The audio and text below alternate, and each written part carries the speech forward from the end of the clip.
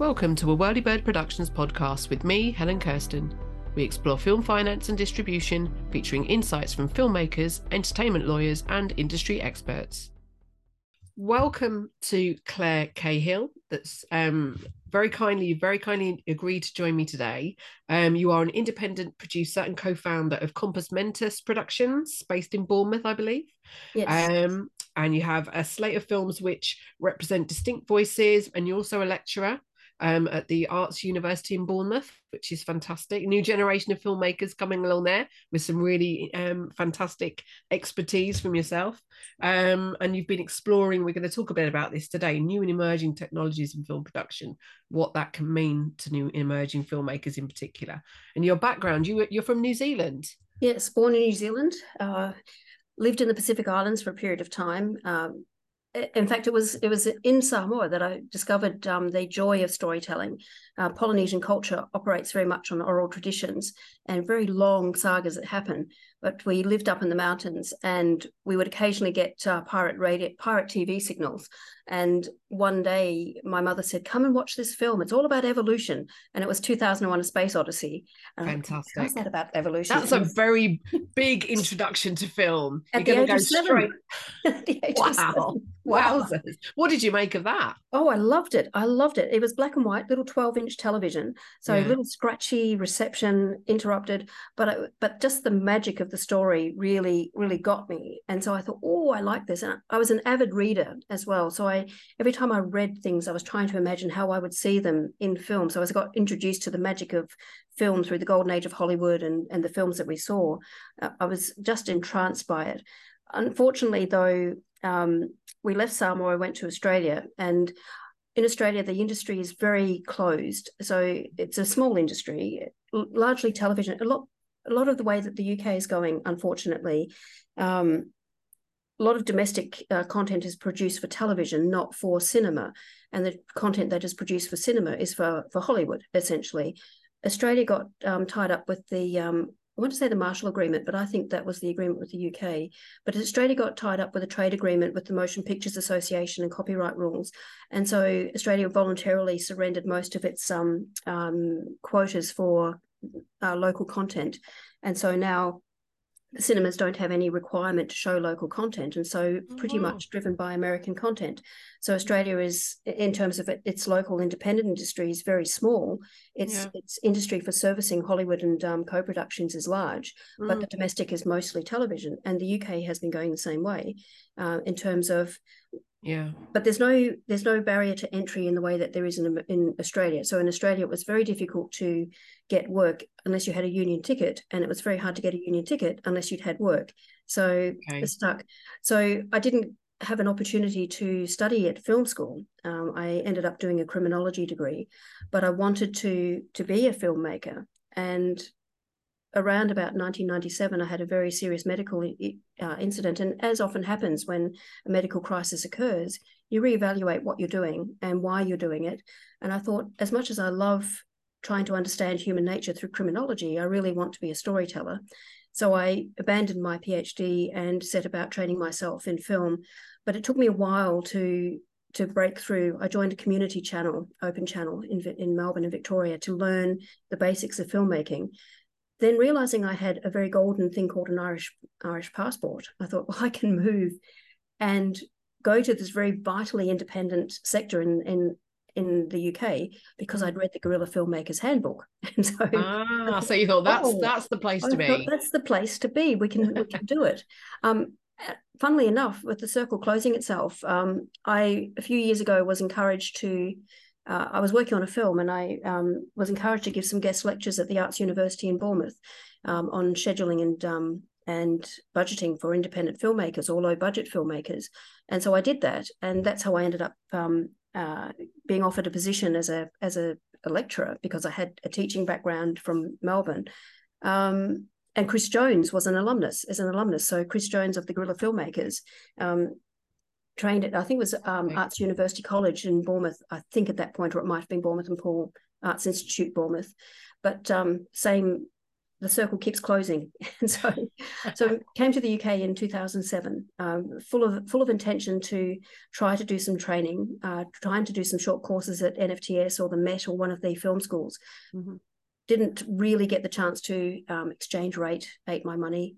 So ended up with rain dance and shooting people. So going through that again, that very grassroots filmmaking training, but through that process, understanding how much of the grassroots was missing vital information. And that's where after a period of time, I applied to join the Production Guild.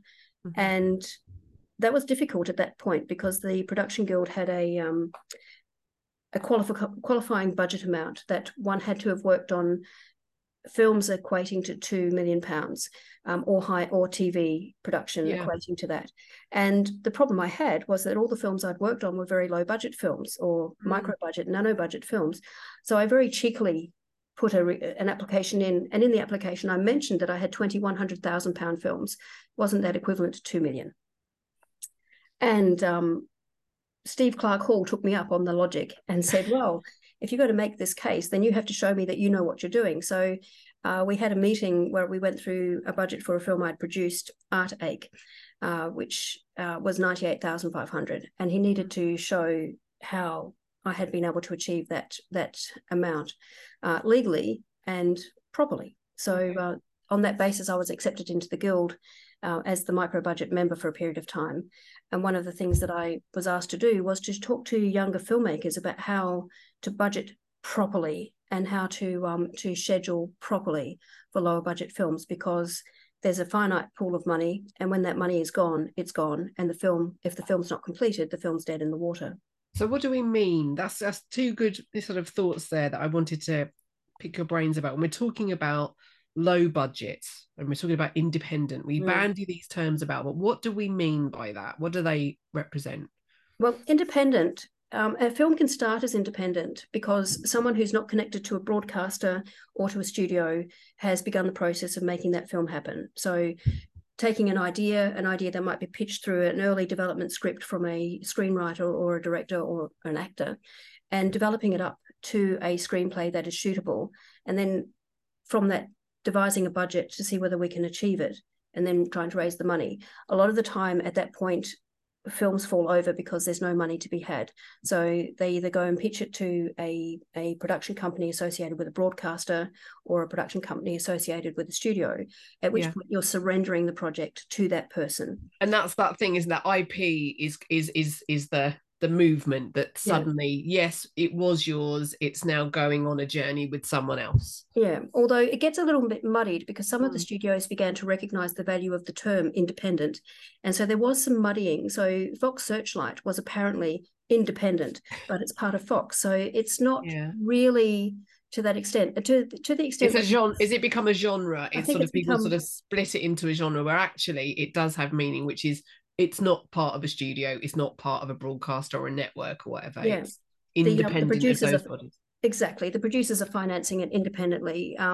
It's not being financed by a studio with infrastructure. It's a complete small entity of its own that has to be able to come into being, do what it needs to do, and then resolve itself. So the independent film is in my mind, indicated by there's no financial support from a domain body. The producers are often very isolated, trying to work it out as they go without necessarily that big domain knowledge that an organization can have, that a broadcaster can have. So when you're working with a broadcaster, which I've never yet done, doesn't mean I haven't given up on the idea. There are producers who know how to do things. There are production coordinators who have resources at their fingertips. There are production managers who've solved many of these problems time and time before. But when you're an independent producer, these are the first time that you've often come in touch with those problems, and you're trying to find ways to solve them without that domain knowledge of someone solved it that way in the past. So it can be quite daunting for a lot of people. So when we talk about the budget levels, a low budget film, about 1 million, I would say, is a low budget film. When I've done, and that's not low by most people's standards. By most people's not low. No. So you talk about very low budget, and we're talking probably. Low budget. When you talk about the PAC definitions of low budget, a low budget is 3 million, 3 to 5 million. A very low budget is 1 to 3, or less than 1. But when we're talking about scale, we're talking potentially now micro budget films are less than 500,000, nano budgets are less than 100,000. Broadly speaking, as the costs of things escalate, those barriers become, or those borders become, a little bit fluid. But in terms of thinking about nano budget filming, and no budget filming is where no one is being paid, only just the services can be paid for. And a no budget film is still going to be 15, 25, 35,000 pounds for a feature film. So because some things have to be paid for. So at some point, we're talking about how much can we afford to pay the labor and how much can we afford to pay people. Yeah. Okay. I think that's really important just to clarify so people understand, where the landscape is of all these things. And I think then just to pick up on, why is independent film important? If we're actually thinking a bit about this as a, particularly important source of something in the film industry and artistically and culturally, what is it for you, and why do you think it's important? How is it important? I think independent film is vital. It's the proving ground. It's the proving ground for ideas, for stories, for people to develop their voices as producers or directors or as artists. If we look at the BFI statistics, year on year on year, we see that the majority of films that are made are people who have stories to tell, and they fall within the independent low budget areas. Between 70 and 85% of all filmmaking activity that the BFI knows about is independent film. It's people who've got good stories to tell, and they are going to make those stories happen. So 10 to 15% is the studio films, the co-productions, the broadcaster sponsored films, and the big Hollywood films that come in. So year on year, we see people have stories that they need to tell. And that's what the avenue of independent film is, where those stories can find their life. And some of those independent films will escalate. So The King's Speech started out as an independent film, out with Gareth Ellis Unwin and Tom Hooper, starting with this idea of adapting the play. And later the studios came on board, and later it became a studio film. But it began with the efforts of an independent producer who wanted to bring this story to life. So a lot of the independent films have passion behind them. And so it's not cynical about raising money for making money. It's about raising money to tell the story. So it becomes a lot more creatively honest and a lot of creative integrity involved. Anyone who thinks that they're going to make money from an independent film, you might, but it's incredibly unlikely. So one of the hardest things I had to do a few years ago was talk to a group of young actors who'd banded together and put a lot of money into making a really excellent project, which was based on Finnish storytelling, Finnish legends. And they'd made it, and they were proud of it, and they were taking it to Cannes to sell it. And I had to say to them, I don't want to burst your bubble, but when you sell it, that doesn't mean you're necessarily going to get money straight away. It means that you might have to pay money to get it sold, which is counterintuitive. Yes, explain that. So what is that about? Are we talking about the distribution elements here? Yeah. So I have a film that was made during the lockdown, and it's not a bad film. I came on later as a producer in second unit production.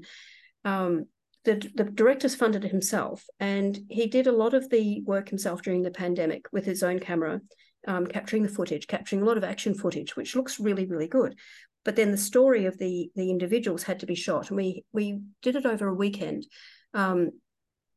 Very intensive stuff, but there's about 10 minutes missing. So once I saw the final edit, I said, we're missing 2 story strands, and those story strands are critical to that story being understood by an audience. And I took it out to several distributors, and they said, we love it, we love it, we love it. Is it finished? And I said, no. And he said, yes. I'm right, it's not finished yet. And so one of the distributors said to us, well, we love the story, but there's storylines missing. So we would take it on, and we would be looking at £10,000. And so I said, okay, well, that's going to be a bit tricky. What the director heard was that they would be paying us £10,000 to distribute it. what they meant was that if we paid them £10,000, they would finish the film. So they would do the additional footage that needs to be collected, cut it, package it, send it out. So they would, and it was a very good deal, £10,000 to finish the film. Very good deal. It's just we didn't have £10,000 to do it. So the film has now ended up on Amazon Prime, not really doing much because it's not a complete story yet. It looks nice. It looks good, but it hasn't got the heart of the story there. And this, again, is one of the issues when we don't have an experienced story producer working with us. A lot of independent films lose that, I want to say domain knowledge because I've said it so many times already, but that experience of a story producer who can say the audience needs this.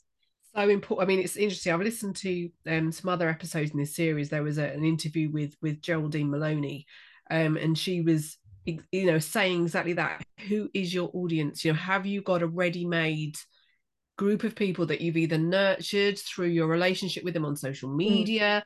You've identified them. Are they existing, fan base, obviously, that can be then tapped into, and that people aren't always thinking about that. They're sort of thinking about it more personally. And that work's so important to be done really early on, isn't it? Just to get the foundations and know that this film is going to be demanded by somebody and watched. It really is, because we've been brought up on the myth of the auteur director, and the auteur director is a producer director. But the thing that's really important is a really good trusting relationship between a producer and a director. And I made this mistake myself in the first films that I was working on, of thinking that the director was ultimately the final arbiter, but the director is the person who has something to say. And as I became more involved with what I was doing, I realized the role of the producer in this way is to stand in the place of the audience as we go through, so that I know who wants to hear it and I know what they want to hear. So the director is unfettered from what the audience wants and can be quite honest about the story that they want to tell. But I, as the producer, can shape that story for the audience. So I stand there to say, well, the audience needs this. The audience needs to know they're not going to read the script before they see the film. So they're not going to get the subtext. We need to reveal the subtext as we go. So I'm there with my blinkers on going, I don't get it, which I do get it because I'm the producer, but as an audience person, I'm not getting it. So, and that's really important. When we come to the edit, we need to have made sure that we've got the editing options, because we can't go back and reshoot, because by that time we don't have any money left. So again, it's really important to do that pre-visualization process with people who are often very inexperienced directors who aren't aware. It might be their first film and they're not aware of the things that they haven't yet learned, particularly the importance of making sure that you can look at the performance you get on set, but it's going to be different when you look at it in the edit. What you remember from the memory that you got on set is not necessarily what's going to be there in the rushes. So if you've locked yourself into a particular set of shots and you don't have that flexibility, then we're going to be trying to fix it in the edit. We're not going to be able to expose and reveal the story. We're going to be constructing the story. Yeah, and I suppose that the irony is that this is in a sense, almost like viewed as the nursery slopes, isn't it? You're in this sector. This is where you're going to learn everything. But actually, because you don't have that infrastructure of the studio and all of that machinery and that knowledge and that experience behind you, it is really difficult then, because you're going to learn this the really hard way, aren't you? Probably by the mistakes that you've and learned. It's expensive, and trying to do it again and again and again is going to be really, really difficult. People think that it's very easy to make a film. It's really not easy to make a film. And in some ways it's easier when you don't have very much money, because you don't have very many choices. So you have to make the best choices you can. There's a point at which I say we're really looking for the comfortably uncomfortable budget, because it means that your choices are contained and you work with the best that you can, rather than trying to look for a choice that may not be the best for the situation you're in. Yeah, so that framing of, therefore, because of this, we will be doing this. That sort of really clear vision. So there's no point trying to have a big stunt because we can't do it well. So instead of having a big stunt, how are we going to convey that part of the story in a meaningful way that doesn't look naff on screen, which gives the emotional intent that we were looking for. Yeah, I mean, that's again where the innovation comes. And I think that's, it seems like from what you've been telling me previously, things like virtual production might hold some of the key to unlocking some of these challenges. Tell me a bit about what you've been doing with virtual production, what you're looking at there. Well, it's part of a pathway, really. the thing that enabled us to get into film in the first place was the evolution of digital cameras and the drop in price of the digital cameras and the development of Premiere Pro for editing and Final Cut for editing. And so that although people talk about it as a form of democratization, it's a form of access rather than democratization, because just because you can do it doesn't mean you're going to make a good film. But the first film that we made, it was a riotous, surreal explosion that was just, we threw everything in the kitchen sink at this particular film. And of course, it's done what it needed to do, but it never went very, very far. But it enabled us to start thinking about what can we do when we don't have any money and we have to be creative. And so it was a very surreal film. And we worked with a very early green screen. We had a portable green screen. We worked with that, and we began looking at how we could integrate Photoshop into our films. So very early pipelines, so probably keeping pace with what Richard Linklater was developing in terms of rotoscoping. So over the last little while, we've been looking at the way that virtual production occurred, and particularly during the pandemic. So we were starting to look at some of the virtual reality, some of the augmented reality technologies and game engines, and looking at the possibilities for creating the types of effects that we couldn't afford, the types of things like using sprites as crowd, so cutouts of people effectively to fill in crowd scenes. So we began looking at game engines around about 2016, 2017, and they weren't anywhere near what we needed them to be at that point. But over the last little while, through the company, we've been investing in how we can look at what's been going on with virtual production in the bigger world. And it's a complex case, because the business case for virtual production is clear. It's cheaper to scan people and put them into a background and to have and safer, depending on the stunts and things. And then you have your big actors, your named actors, acting in front of the screen, and you've got the technology that connects the computer generated background, which is projected onto the screens, with the foreground that is captured by the camera. Now that's great, but it's also very expensive, and it's more expensive and wasteful than it needs to be. So we've begun looking at how could we create scans as soon as the fidelity was available. How could we create scans of faces to put them into our films? Now, the issue here is the business case, and the business case is not healthy, because the business case is, well, you can scan a person once and you can use them forever. And that then decimates the creative industries, and that's not what I'm about, and not what my company is about. And so what we're looking at doing is creating virtual backgrounds, but they're not good if we have to film with real people, because we still have to hire studios, which are very expensive. The rate for virtual production at the moment is anywhere between 50,000 and 100,000 pounds a week. I can't afford that. That's a whole film. So what we've been looking at is, how do we use the technology now to scan people's faces, have them puppet the performance, so we've got something that we can show. And this is what Disney, ILM, Warner Brothers, they're all researching and developing this as well. But we're doing it from a point of view to make it more accessible for independent filmmakers to access this technology. But the ethics have to be absolutely crystal. And this is where we are. This is what has been the substance of the SAG dispute, and the SAG dispute is not yet completely resolved. It's got a hiatus perhaps, but this issue will come up again because there is no technical way to block someone from using my data if I have my face scanned. There's no technological way. Even if we were able to do something with a blockchain, that would still be environmentally difficult to do that.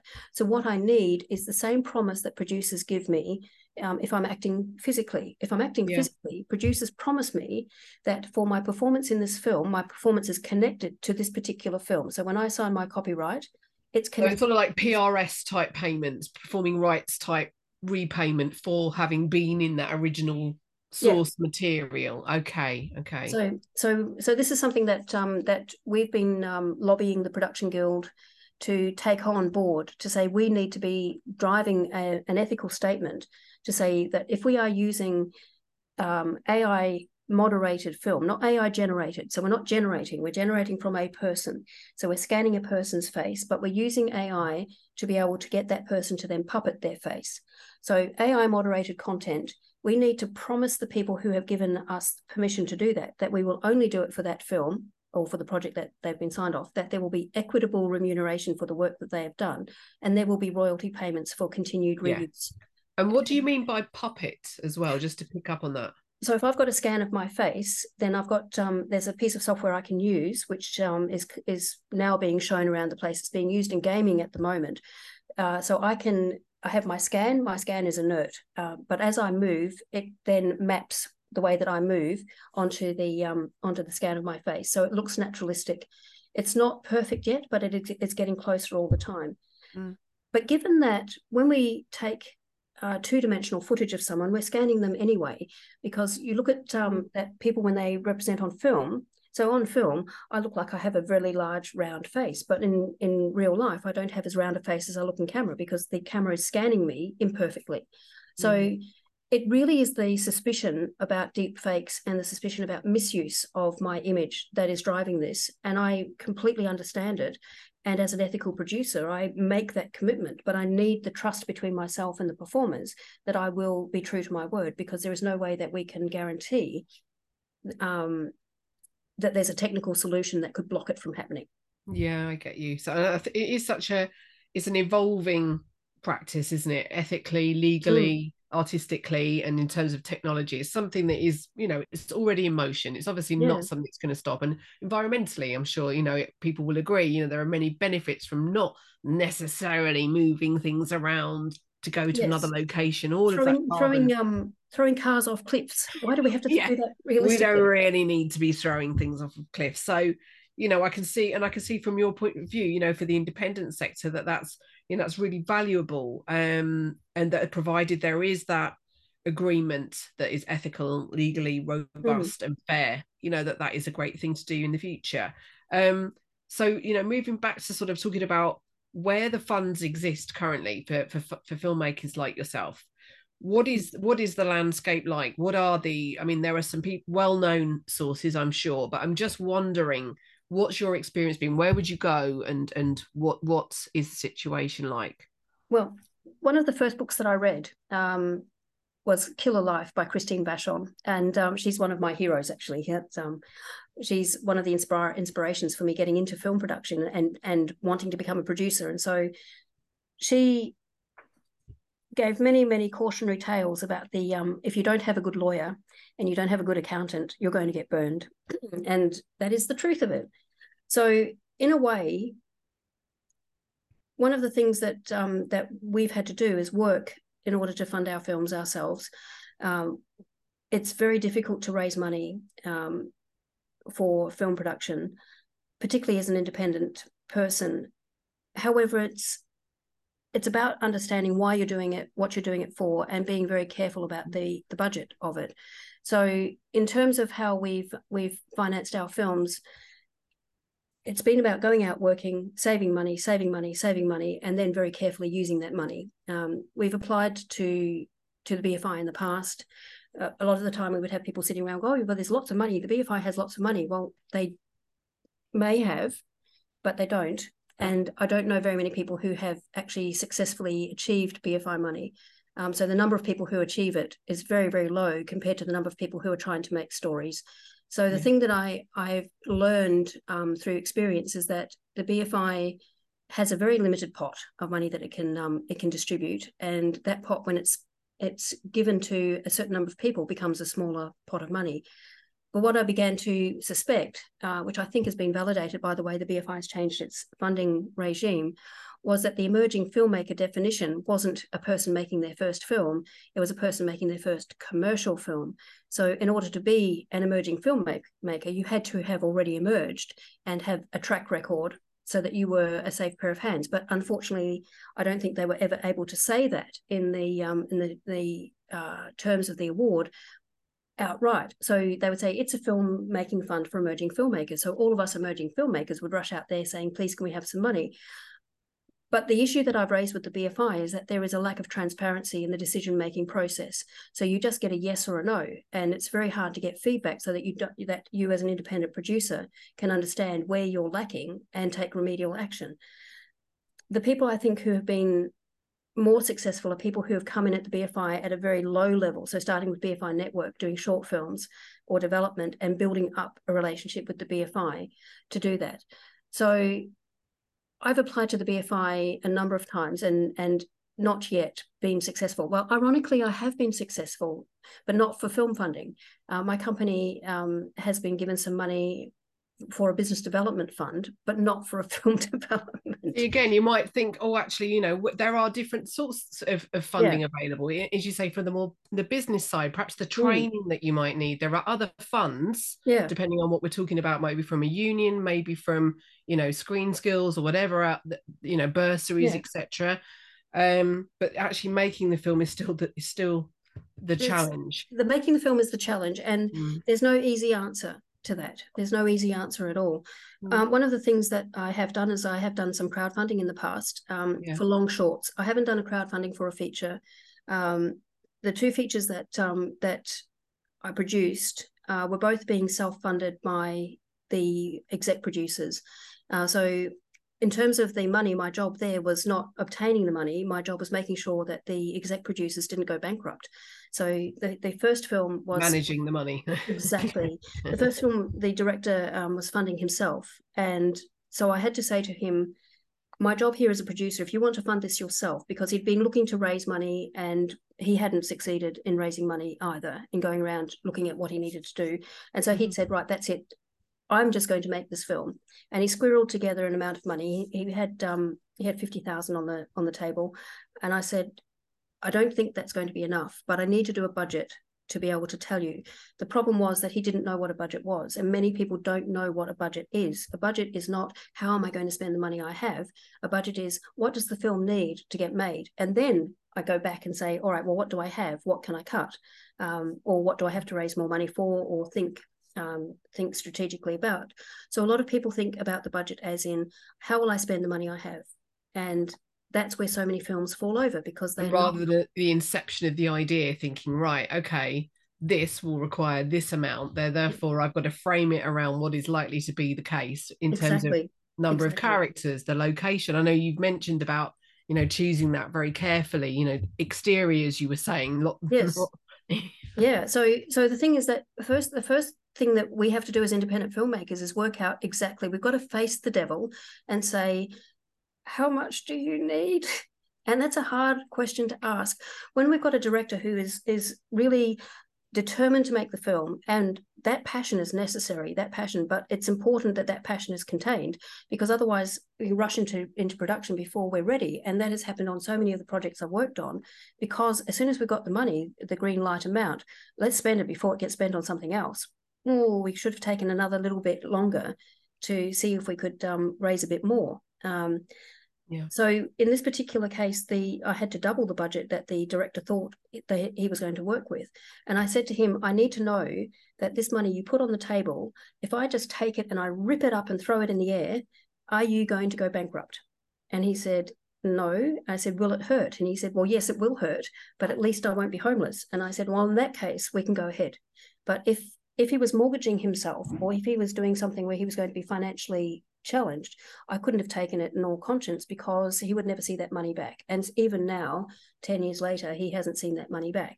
So, but that was an investment in himself. As long as he understood that he wasn't making money, he wasn't spending money to make money, but he was spending money to make a calling card film, then that works. Yeah. So, which is a real shame. The system is not good. It's a really harsh system in terms of trying to get to survive. The second film I produced was being funded again by the producers, and this was to be a film to showcase martial arts fighting style, using Shaolin fighting style. And so in that case, the exec producers were raising the money through sales of DVDs, training DVDs in martial arts, and classes, teaching classes. And so my job then again, as the producer, was not to go and find the money that doesn't exist. My job was to make sure that the money that we had got spent appropriately. This is where the nature of the independent producer is a little bit different to, say, a person putting the deals together in a 1 million plus, where you've got to think about tax credits, and you've got to think about tax incentives, and the ways in which you'll structure the funds, and who's got the mezzanine level, and who's who's got completion funding and who's got all the bits. It's a lot different in independent producing. It's really, you find the money, you manage the money. The money can come from different places, but you're really not always going to be the person sourcing that money or setting up those agreements. Yeah, so we've got some fireworks currently. We've had those throughout this. It's November. There's lots of fireworks. Fireworks fireworks for filmmaking. That's it. We've always got fireworks. We've got some pyrotechnics of our own. So I'm sort of think, looking back, what would you have told yourself if you could have done when you were starting out now? What are those hard-won lessons about funding and distribution that you really feel like these are the key messages for people? To take more time with the script, to make sure the story is better. The script can be a good script. Even in good production, even in well-budgeted productions, a good script can still turn into mush on the set, just by actors not really having the time to rehearse with directors to come into the characters correctly, because independent films or low-budget films is going to carry on the performance of the actors, because we can't afford the types of production design elements that bigger films can. So it's going to really, really need the actors to carry and transport the films. Hence why actors still like to be on these films, because they are at the center of it. They can perform and immerse themselves and take on those really important roles. So more of that is what I really would have liked to have done. So it's that thing that just taking that extra bit of time, to prepare. There's never enough pre-production that's done. And so we end up having to rush things on set. We end up having to cut things on set. And that's when you get to the edit, you've already lost your film. So pre-production is really, really important. Understanding what a budget is, understanding how to schedule, and not scheduling on hope, but scheduling on realities. So one of the things about going into the Guild was talking with Steve about the way that and Alison about the way that I scheduled. I don't schedule on pages per day. A lot of the time on bigger productions, because there's a lot of infrastructure, you can get a good average of how many pages per day you can shoot.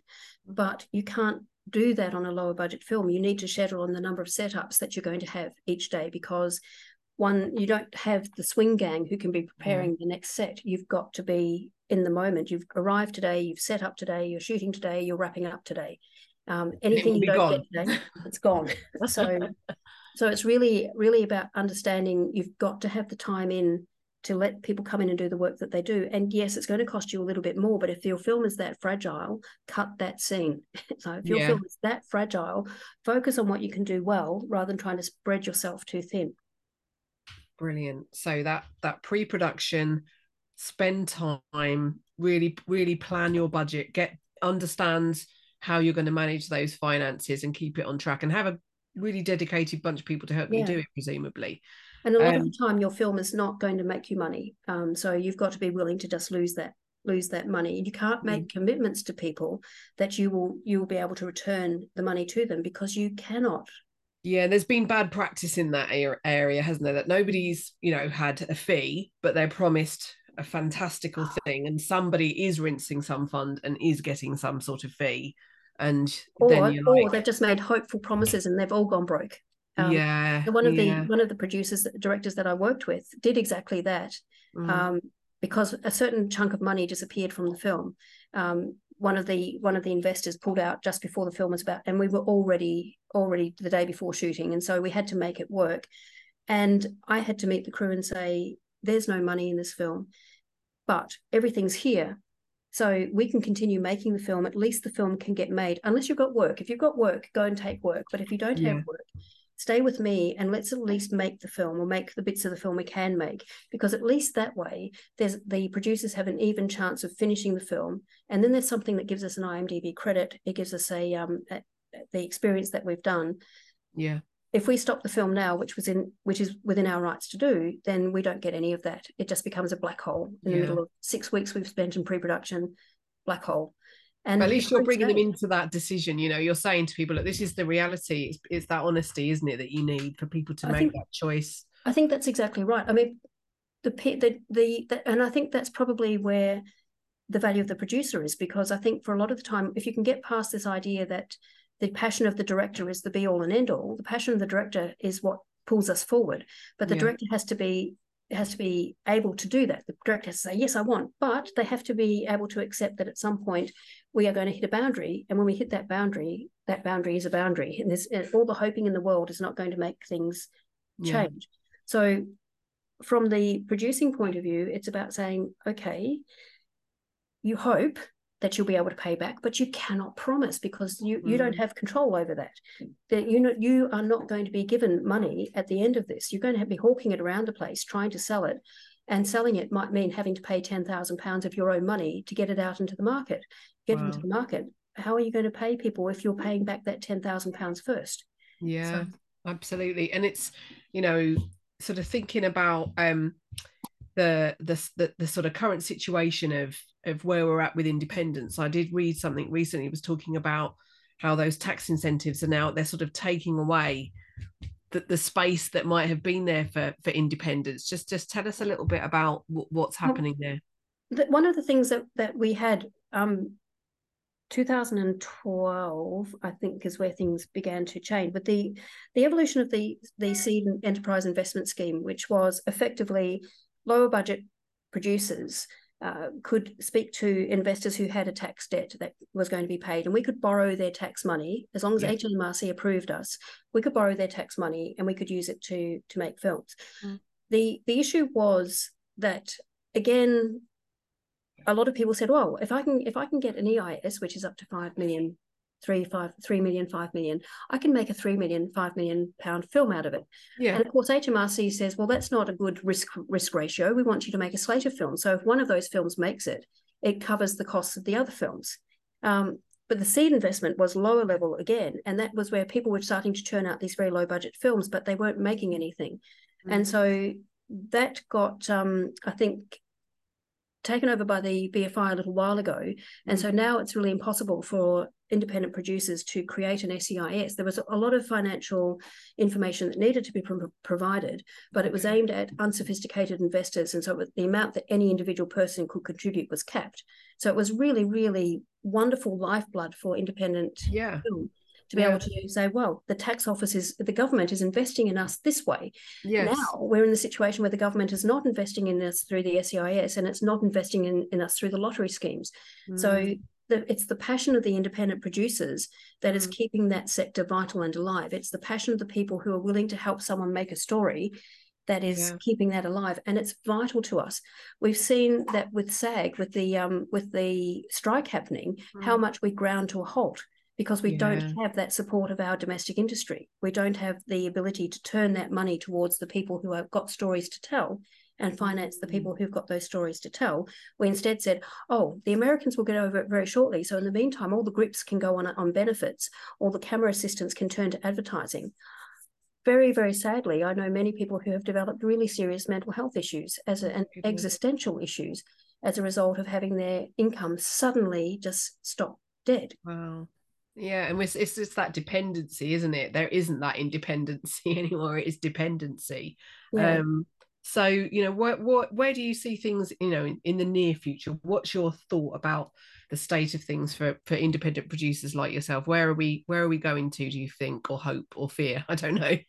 It's I think we need to keep doing what we're doing. In the first thing, I think we need not to give up hope, because there is always that chance that one of our films will make it, and make it fairly well.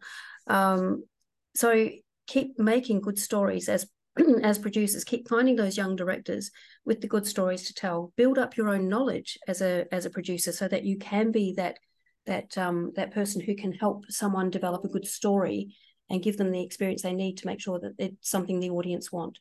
One of the things that we're looking at is different ways in which we can get our content distributed. So starting to understand, how can I get my content directly to my market?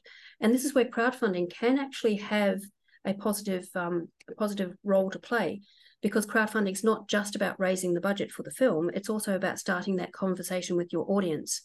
And so with one of the longer short films that I made that was entirely funded by crowdfunding, the relationship that we developed with the audience was so strong that they were willing to pay to come and see the film if it was put on in different cinemas or different venues. And I think that's one of the things that instead of chasing the distributors, spend a bit more directly time chase the audience, engage the audience. It's that relationship's much closer, isn't it?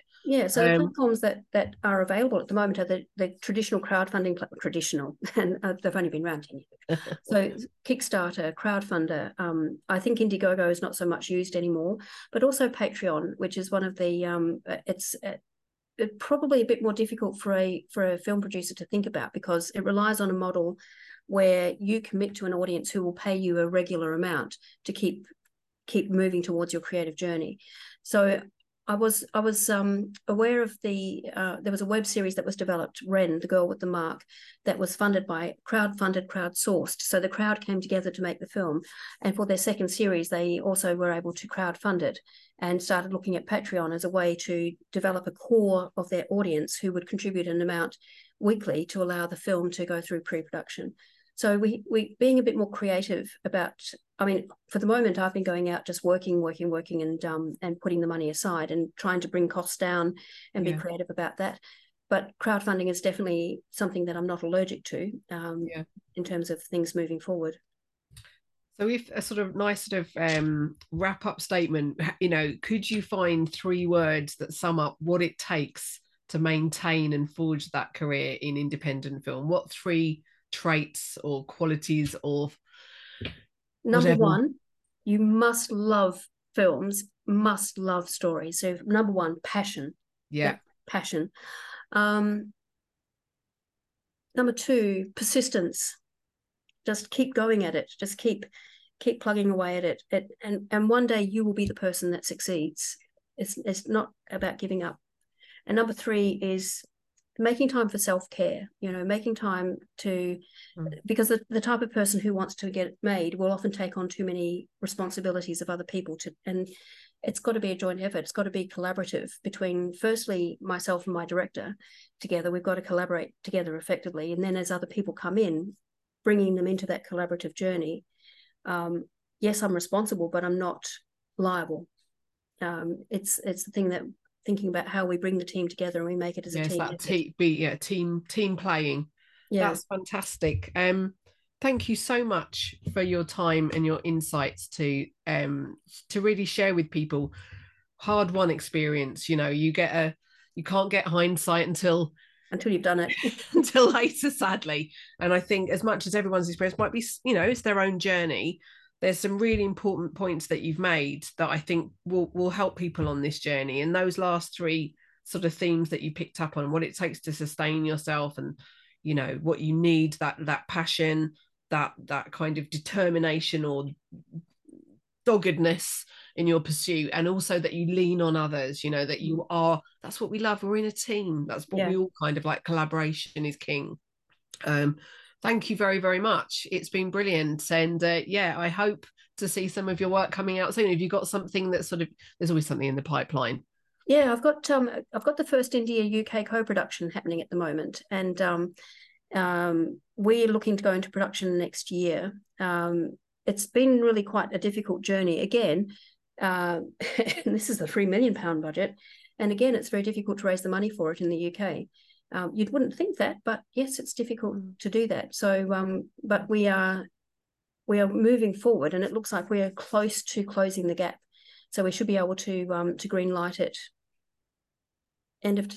Just before Christmas, I expect we should be able to green light it. That's so brilliant. Well done. You've definitely persisted by the sounds of it in the face of obstacles. Well, this one started in 2018, so it's been that journey. And the second is a virtual production feature, which is entirely made in the games engine, game engine technology, real-time technology. So again, using scans of faces that actors and voice actors will puppet for them. That we hope to be releasing January, February time. So that's being made with 3 people. So that's not a bad effort. That's amazing. Plus, you are a lecturer and doing so much for another generation of filmmakers. So thank you. And thank you for today. Much appreciated. Have a lovely evening. And please do check in with us again. Keep us up to date. Tell us what we need to know. Will do. Thank you. All right. If you're enjoying this content and you're finding it valuable, please subscribe to our Patreon page. Without your contribution, the podcast will come to an end. You can find the link through our website, whirlybird Productions /podcast, or our Instagram page, Film Finance Podcast, and follow the link in the bio. Thanks for listening.